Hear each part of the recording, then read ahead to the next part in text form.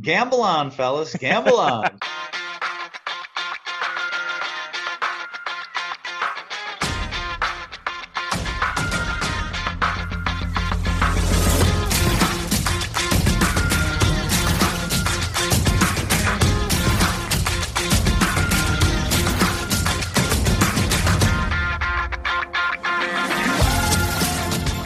Welcome again to Gamble On, the weekly gambling podcast presented by USBets.com. I'm Eric Raskin, US Bets managing editor and media director, and I'm joined by our senior analyst, Pulitzer Prize finalist John Brennan. And boy, do we have a huge bet to report this week. A bettor in Indiana made a $2 million bet on the Astros to win the World Series at 10-1, meaning the bet could earn him $20 million. Wow, that is something else. Wait. The bet was placed by Mattress Mac, who's just hedging against another furniture store giveaway.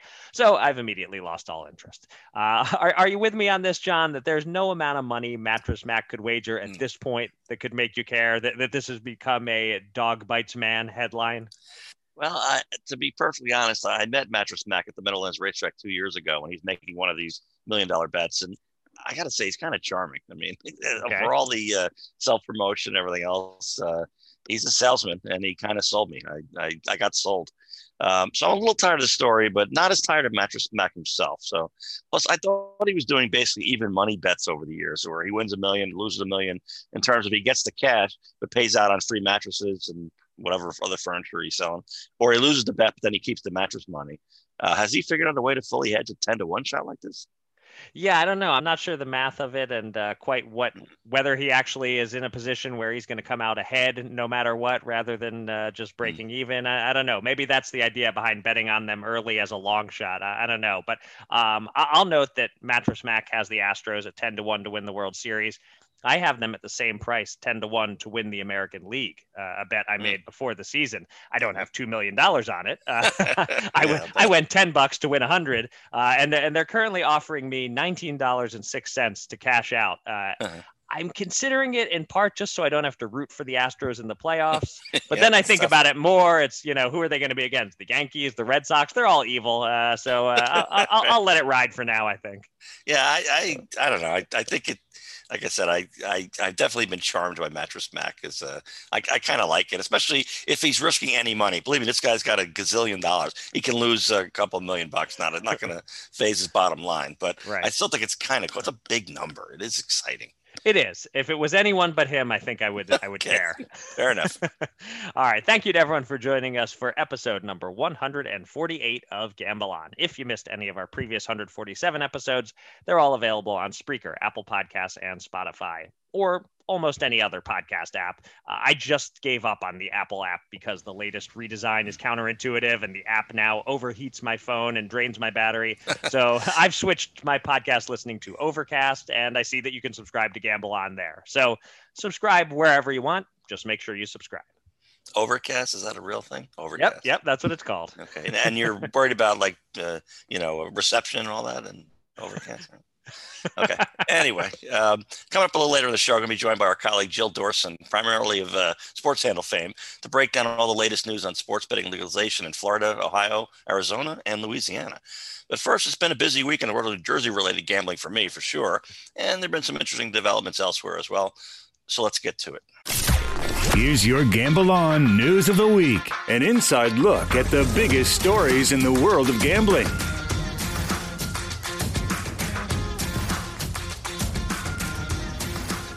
If we weren't having Jill Dorson on the podcast this week, perhaps some of those state-specific legalization developments would make our news segment, but instead we'll save them and start with legalization in an entire country.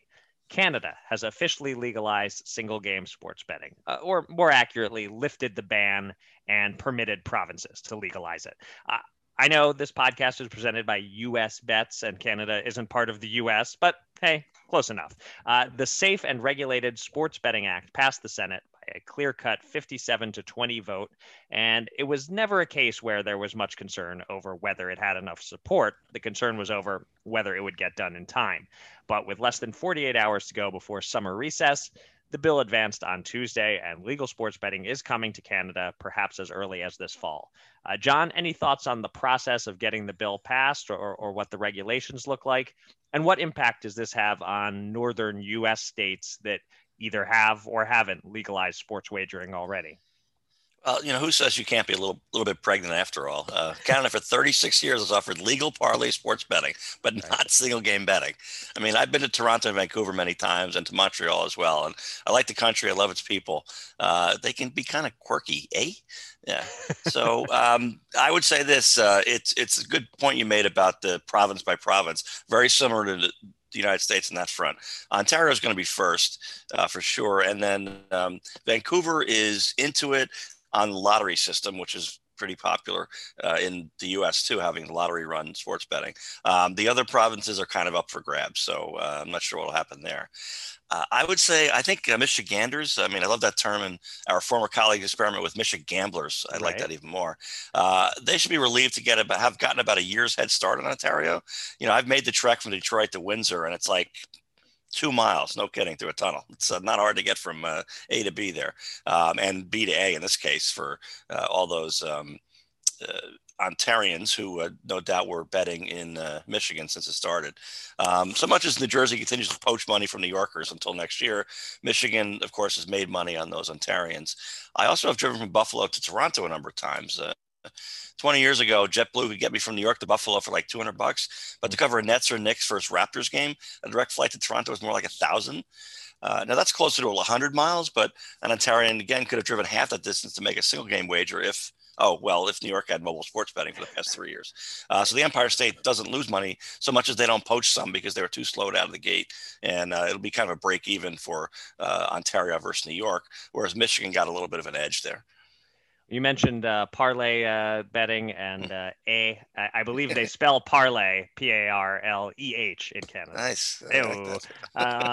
So regarding the question of U.S.-based gamblers with legal betting access possibly heading to Canada now, and how this impacts that, the border restrictions are being loosened.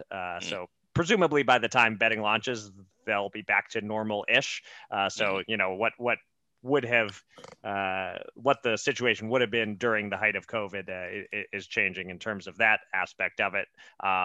If you're in northern Wisconsin or Idaho or Minnesota, et cetera, it might take some betting dollars to Canada. But I wouldn't think this is going to look anything like a New Yorkers going to New Jersey situation in terms of the volume. Although I guess we could say this, it is a very long border that Canada has with the U.S. So I wonder if maybe this pushes things along a little more in a state like Minnesota, where legislation has been introduced. They're practically surrounded now by legal betting states and countries. Maybe this nudges a state like Minnesota along a little bit. Yeah, that's the casino model I've talked about in the 1990s. I mean, no state's going to have casinos until every other state surrounding them has them. And then you figure out, like Pennsylvania did belatedly in the 2000s, that, oh, wait, our people are actually gambling a lot of money. They're just not doing it here. So since they're gambling anyway, gee, we could have it here and then we get the tax revenue because we're not stopping them from gambling in casinos in that case. They're just not betting here. So, yeah, I think Minnesota and some other states will happen. It's resistance is futile, I think is the phrase. Yes, indeed. And meanwhile, in one other state that borders Canada, Maine, there's some quick news to mention here. The latest version of the sports betting bill has been advanced to the governor, the same governor, Janet Mills, who vetoed it in January 2020. But it's believed she's on board with this bill, which is, of course, less customer friendly than the last one. They screwed it up just enough to make the governor happy and various other people unhappy. But it appears sports betting is coming to Maine. We'll, of course, keep listeners posted if and when it gets done. Not sure if you had anything to comment on with Maine this week. Well, I've been there too, but I have not done the Maine to Canada trip, so I'm not sure exactly how to describe that one. Okay, fair enough. For our second story, let's celebrate inaction. The U.S. Department of Justice did absolutely nothing on Monday, and that's good news for the gambling world, as doing nothing in this case meant letting a deadline pass without challenging the last ruling on the Wire Act. Quick refresher. In 2011, under the Obama administration, the DOJ determined that the Wire Act only prohibited interstate sports betting, not other forms of online gambling. In 2018, the Trump DOJ offered a contrary opinion, suggesting no online gambling could take place across state lines. The New Hampshire Lottery challenged that. A court sided with the New Hampshire Lottery, and the Biden DOJ could have challenged it, but it didn't. So for now, the status quo remains. Interstate online poker is legal, and so are interstate lotteries. But sports betting contests covering multiple states still are not, except DFS contests, which are their own separate thing that supposedly isn't sports gambling. Anyway, John, is this the end of this Wire Act drama, or just the end until the next change of presidential administrations, and then we might go through this all over again? And do you expect the pace of interstate online poker compacts to pick up now? Well, the first thing worth noting was that on Friday, a letter signed by 27 U.S. attorneys general. Hey, I didn't invent the English language, and it's not as bad. It's not as bad as courts-martial, which is also correct. Yeah, that's a tough one. Yeah. I've never heard anybody talk about more than one court-martial, but if they did, they would have to say courts-martial. But why would they? So that letter went to U.S. Attorney General Merrick Garland, insisting that inaction, as you note, wasn't good enough. And technically, they're right. All we know now is that in the First Circuit, or basically New England, it's set, but it's not precedent anywhere else. So in theory, there is some uncertainty really of where we go next. Now, President Biden is from Delaware, and Delawareans, or are they Delawarers? I'm not sure, but they love them some gambling. So they even beat New Jersey to the punch for online poker rollout by about a week in 2013, and by about another week in 2018 for sports betting. So he's into gambling, I assume. And it's not like he's pushing age 80 or he turns 79 in November. And okay. The successor would be a former state attorney general, singular, in Kamala Harris, who hails from gambling expansion averse California. So, yeah, more clarity would be nice now that I think about it. My first thought was that the inaction would move Pennsylvania forward on online poker finally and the compact. But Eric, your state reps seem to be a bit timid a lot in general. Yeah. And I just provided an excuse for them to keep stalling on this. Hey, we don't have a precedent everywhere. We haven't heard from the Biden administration anything definitive. So I'm more confident, though, in Michigan gamblers going forward into that betting compact with New Jersey, Nevada, and Delaware. And that will really help all online poker players in all 4 states. All right, a few different things to hit on there. One is, if you and the other John Brennan are ever in the same room, I am referring to you as Johns Brennan when you're together. Fair enough. So the fact that the DOJ and Merrick Garland let the deadline pass instead of explicitly ruling that the Wire Act doesn't apply to online poker, lottery, etc., I would think that probably does leave the door open for further challenges. But I wonder, without Sheldon Adelson around, does it matter? Kind of just a guess here, but I don't think we'll hear about the Wire Act again during the 2020s. I think maybe after that, enough time passes, anything is possible. I think this is the last challenge to it for a little while. But yeah, you brought up the Pennsylvania thing, and I completely agree with you. From talking to some Pennsylvania people last year for an article, it did sound like the Wire Act question was one thing slowing down interstate poker compacts, but the bigger factor was probably just that everything with gambling launching moves slowly in Pennsylvania. And now you have one of the key excuses gone for lacking interstate poker, but WSOP.com still hasn't launched in the state, and that's the one that's been going across state lines elsewhere. I don't know. This is a bet the over in terms of time for me, just based on the way the last couple of years have gone. I'd say Pennsylvania will still not have any interstate poker at the end of 2021, but I'm right with you that Michigan might well join up with New Jersey before the year is out. And I'd love to think that this situation inspires other states to legalize online poker, but really, how many legislators understand online poker and why multi-state liquidity matters? Somehow I doubt this actually changes anything. I don't think this will be a hot topic anywhere where online poker isn't already being considered. Well, I've always said that Michigan and Pennsylvania in particular were key because they are kind of middle of the road states. They're traditional states. So when they pass something, they pay more attention. I've always said that Nevada and Delaware and New Jersey in particular are seen as these rebels, these outlaws, these wild, wild west guys in terms of gambling. So Right. them doing something doesn't inspire other states to do it. But Pennsylvania and Michigan are kind of, regular states. So I think in particular, Pennsylvania went forward with Michigan. I do think it would help, other states kind of be prodded a little bit forward, particularly because when you're explaining the potential revenue and all that, you're going to have that full liquidity and the maximum potential.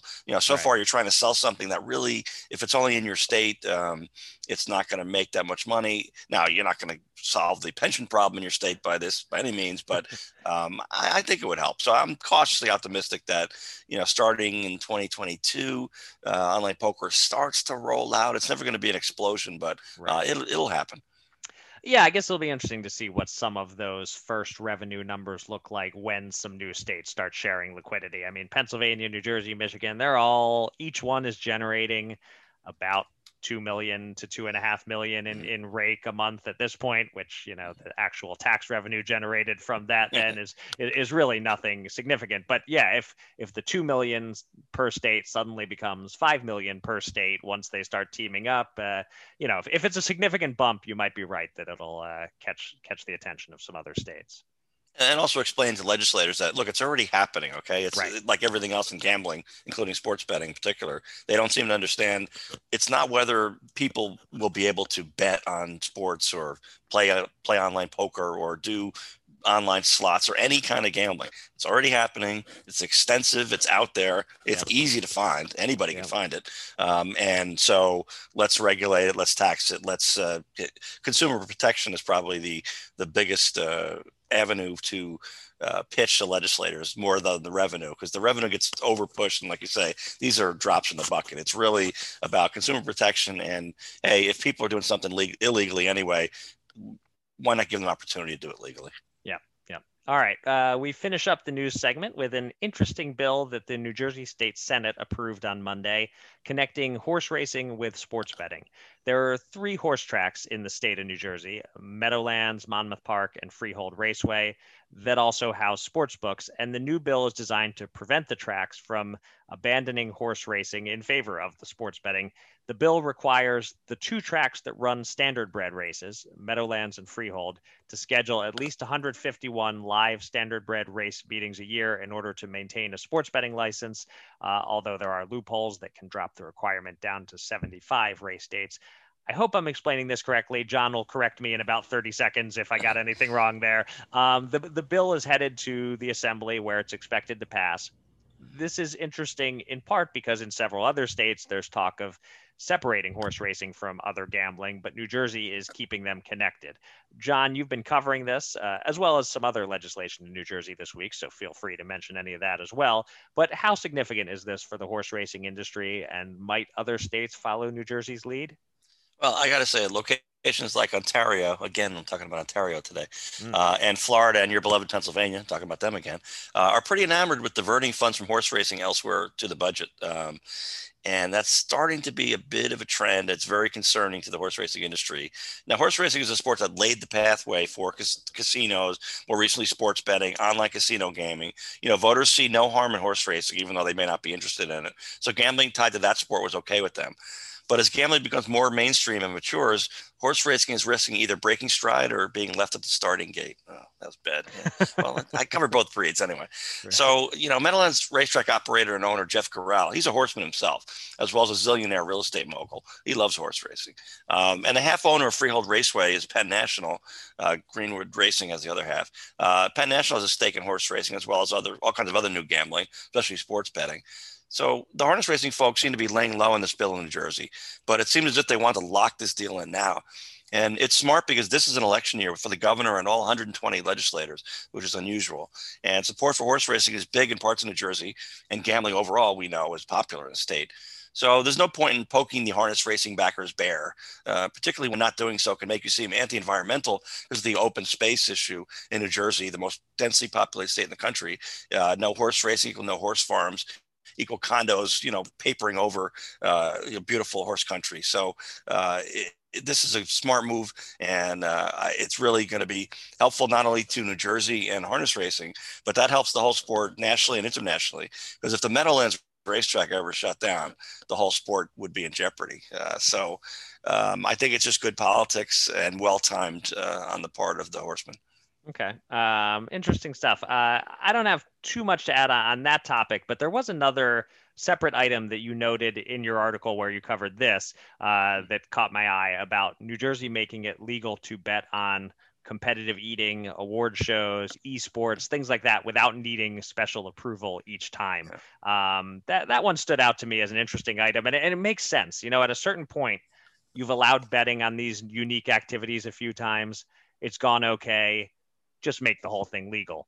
But of course, watch it closely. If the books start setting markets on the MTV Video Music Awards, maybe you go back and you get more specific about the rules. But for now, Oscars, Emmys, you stick to the big ones where the envelopes are well protected. Plus you keep low limits. You should be fine. So I found that an interesting detail from your reporting on what's going on in New Jersey. Nathan's hot dog eating contest. Now, all those things you mentioned, esports and Academy Awards and all, that's already happened in New Jersey in special cases, as you say. Right. But for Nathan's hot dog eating contest, for example, the maximum bet you can make is $100, and the maximum you can win is $500. So, the whales who are gambling hundreds of thousands of dollars on, the NFL or something are not going to spend countless hours researching exactly who's the best play in the Nathan's hot dog eating contest for a chance to win up to $500. It's not worth their while. So I think it makes sense. And I talked to one lawmaker who just told me that they wanted to give the regulators a little more leeway because they know what they're doing. There's been no issues with really foolish decisions by them and all that. So rather than have them go through all these sort of red tape hoops to make even one, esports event happen, just say, listen, we're going to assume you're going to be able to do this, and you're still going to, oversee and make sure that there aren't underage players or underage gamblers or anything else. So it's kind of a vote of confidence for the regulators in New Jersey. We've done a good job from the lawmakers. Yeah, and the fact that they're, keeping nice low limits, I don't have to worry about the integrity of Joey Chestnut shoving hot dogs down his gullet being compromised. And I think I've mentioned before that the fact that they actually just dunk the buns in water, right? It's just wrong. I mean, it's. I don't know if it's as bad as the shift in baseball, but they're both wrong. They both should be fixed. Well, I don't know. I'm still more. Get off my lawn, by the way.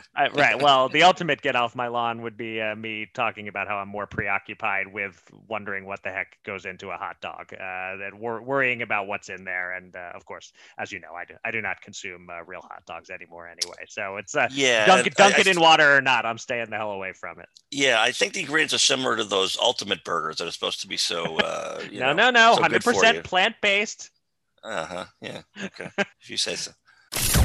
It's time to welcome a special guest from the world of gambling. Let's get to the Gamble On interview.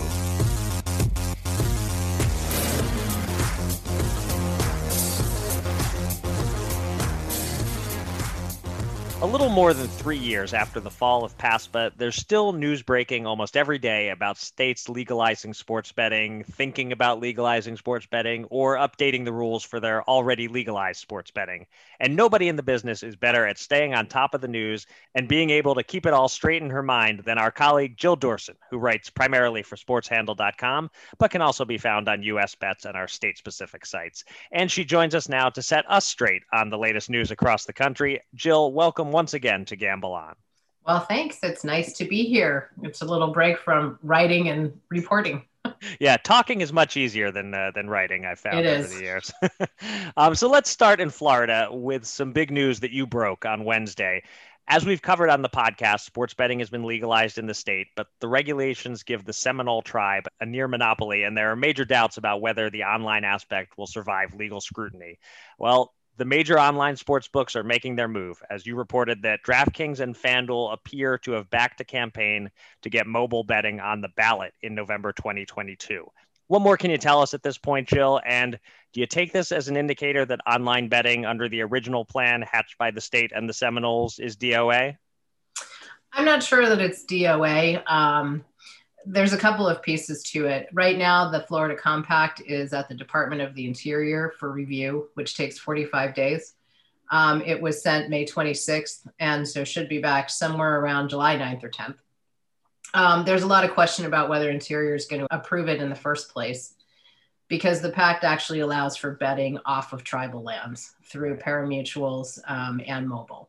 And so that's the first question. And then the second question with regard to legal challenges was whether or not the government there can allow sports betting across the state without voter approval in every city, town, county. I'm not exactly sure, how low level it is in terms of whether we're talking about cities and towns or counties, but there's an Amendment 3 that requires voter approval. So in initially reading the compact, my first thought was that operators would go for a ballot initiative or find some other way into the state so that they didn't have to partner with the Hard Rock and the Seminoles and give them a cut and share their technology and, various other things that make it uncomfortable.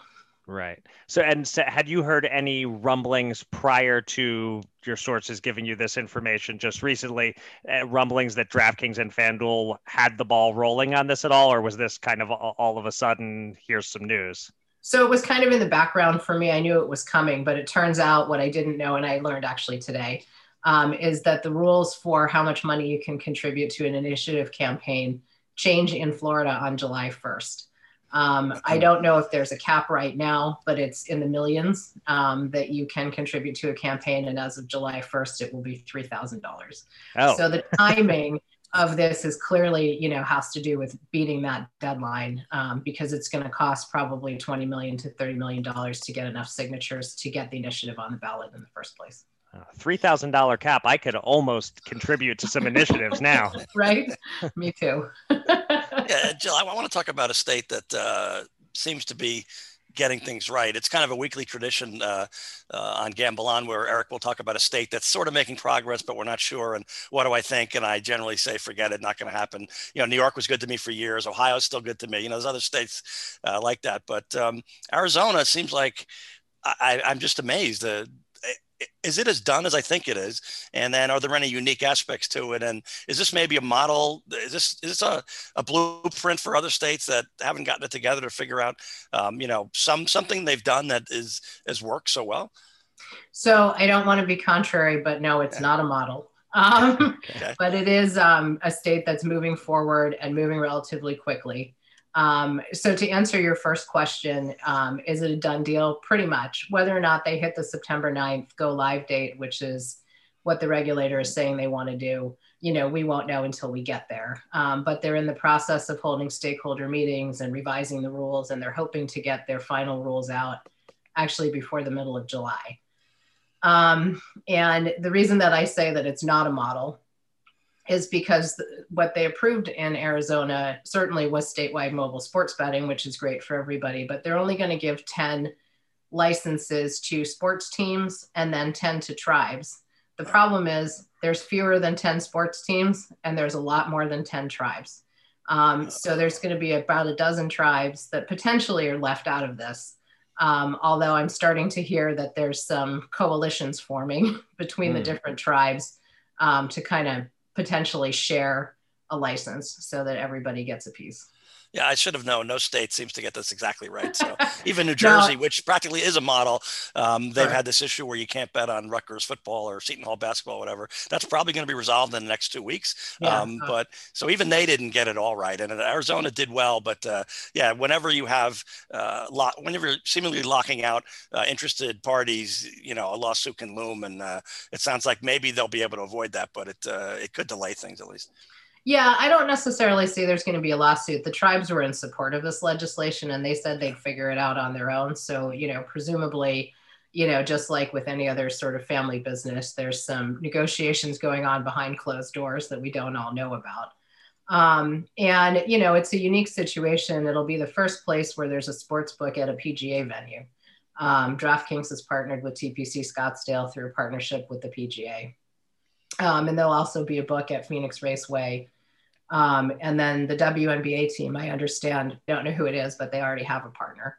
And, all of the 4 major sports teams there have partners or are in process of announcing who they're going to have. So it's going to be a super interesting situation with a lot of retail books around, actually, and up to 20 digital books. All right, well, switching to a state that is not anywhere near as close to the finish line, let's talk about Ohio. 1 week ago, Ohio was our lead news story on the podcast when legislation sailed through the Senate. But the casinos are not at all happy about the bill, and there are rumblings it'll fail in the House. If this does indeed fail, would you still say Ohio has made some progress this year toward legalizing sports betting? And why is Ohio having so much more trouble with this than most of the big surrounding states? So that's an awesome question. And it could also be asked in other states like Massachusetts. Mm-hmm. Massachusetts and Ohio, for me, are the 2 states that have 0 roadblocks. There's no tribes, so they don't have to deal with that piece. And there's not really anybody who's sort of against sports betting in a really loud way. But for whatever reason, in either state, the lawmakers can't come onto the same page. In the Senate or in the legislature in Ohio, they held, 10 meetings to discuss what sports betting should look like. They came up with a whole plan for it. And then they ditched it on the Senate floor, and they came up with this new plan to basically lock out the casinos, give the pro teams preference, and just make it a situation that hardly makes any sense. I mean, the casinos have been there in some cases longer than the pro teams.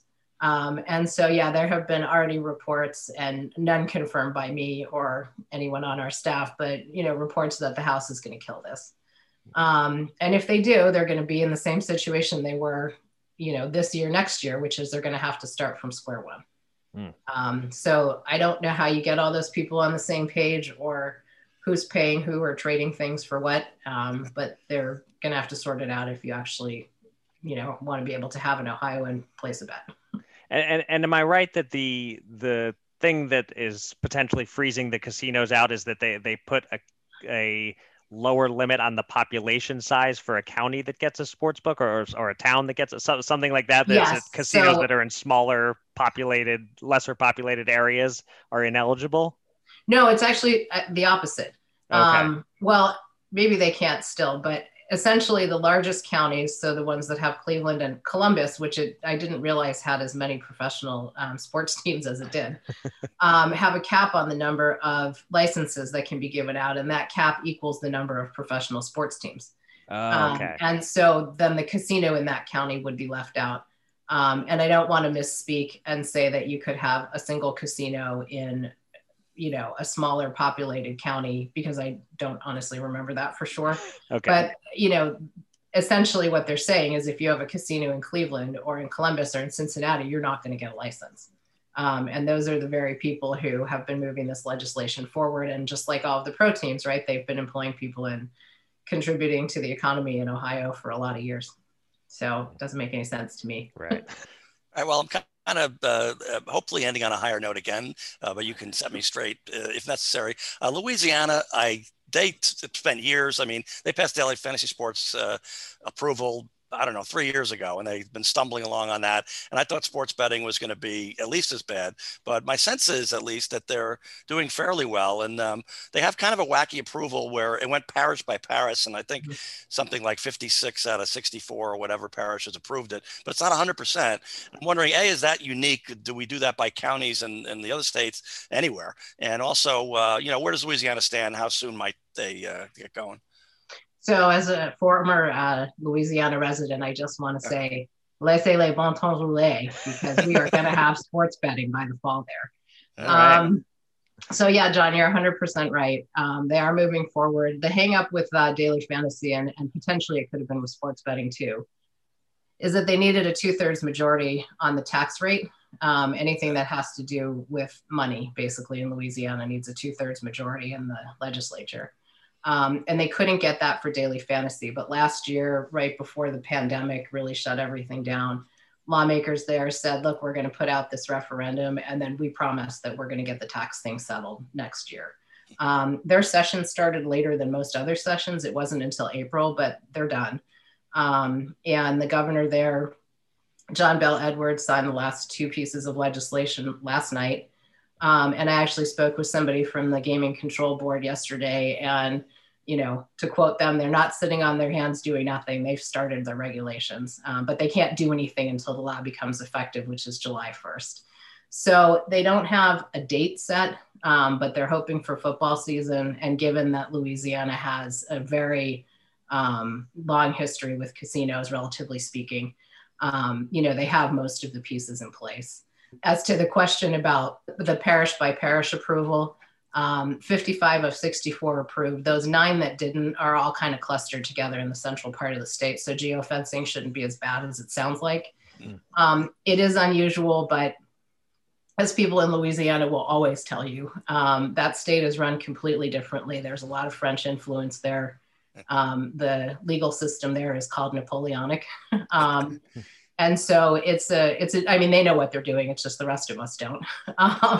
So I think Florida potentially could be the only other state that's a county by county with this Amendment 3, but we're not there yet with them. But yeah, so far Louisiana is the only state where that's happened. And it was the same with Daily Fantasy, but more parishes did not approve.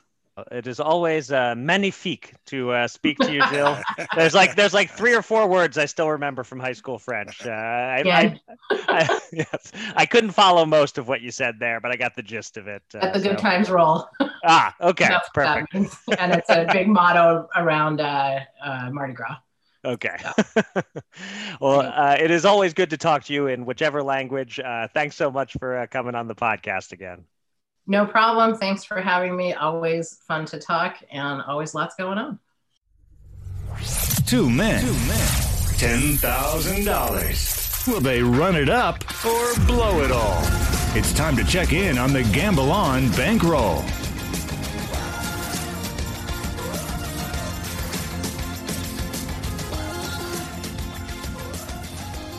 Betting gods smiled upon us last week as we emerged victorious in every sport we bet. The gods smiled ever so slightly in golf, smiled fairly wide in baseball, and had a big old toothy grin in basketball. John, you placed 5 bets on the U.S. Open. Patrick Reed to win cost us $10, and Reed top 10 cost us $20, and his finish in a 7-way tie for 19th place turned a $50 top 20 bet into $29. So that was a loss of $51 on Reed, but you got $41 back on a top 20 bet on Paul Casey and $20 on a top 40 bet on Adam Scott. So that adds up to a modest win of $10. You got a bigger win on baseball. You took the Rockies on the money line against the Brewers Thursday as plus 133 underdogs, and they won. So that got us a profit of $67. And then there were my 2 unlikely NBA triumphs. A couple of weeks ago, I bet the Bucks to beat the Nets as plus 185 underdogs, and thanks to injuries to Harden and Irving, the Bucks won in 7 despite mostly looking like crap. So that got us $111. And my bet last week on the Bucks to win Game 6 by more than 14.5 points at plus 320 odds goes down as either one of my best bets yet or one of my luckiest bets yet.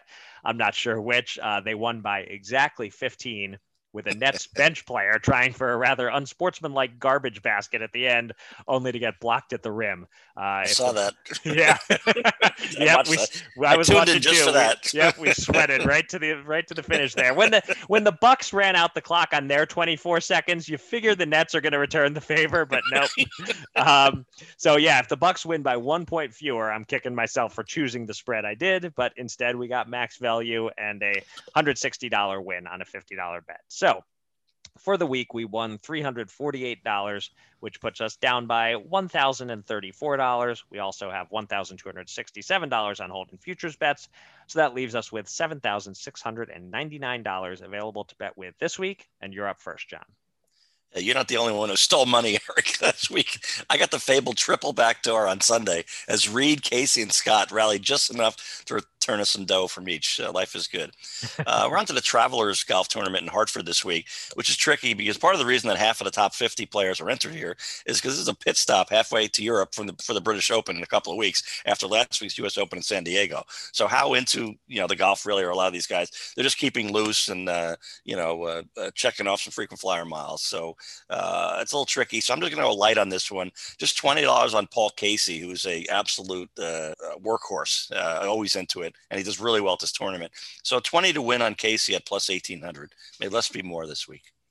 Okay, that's it. One golf bet for $20, huh? All right, keeping it simple. Since I am not self-banned from betting NBA playoffs, after all, I said I'd be done with NBA playoffs if the Bucks bets both lost, but they both won. And thank goodness, because I'm not following hockey or baseball closely enough at the moment, and I need something to bet. So I have some more NBA coming here. 2 NBA bets this week, a main one and a small long shot bet. The main one, I like the Phoenix Suns to win the title.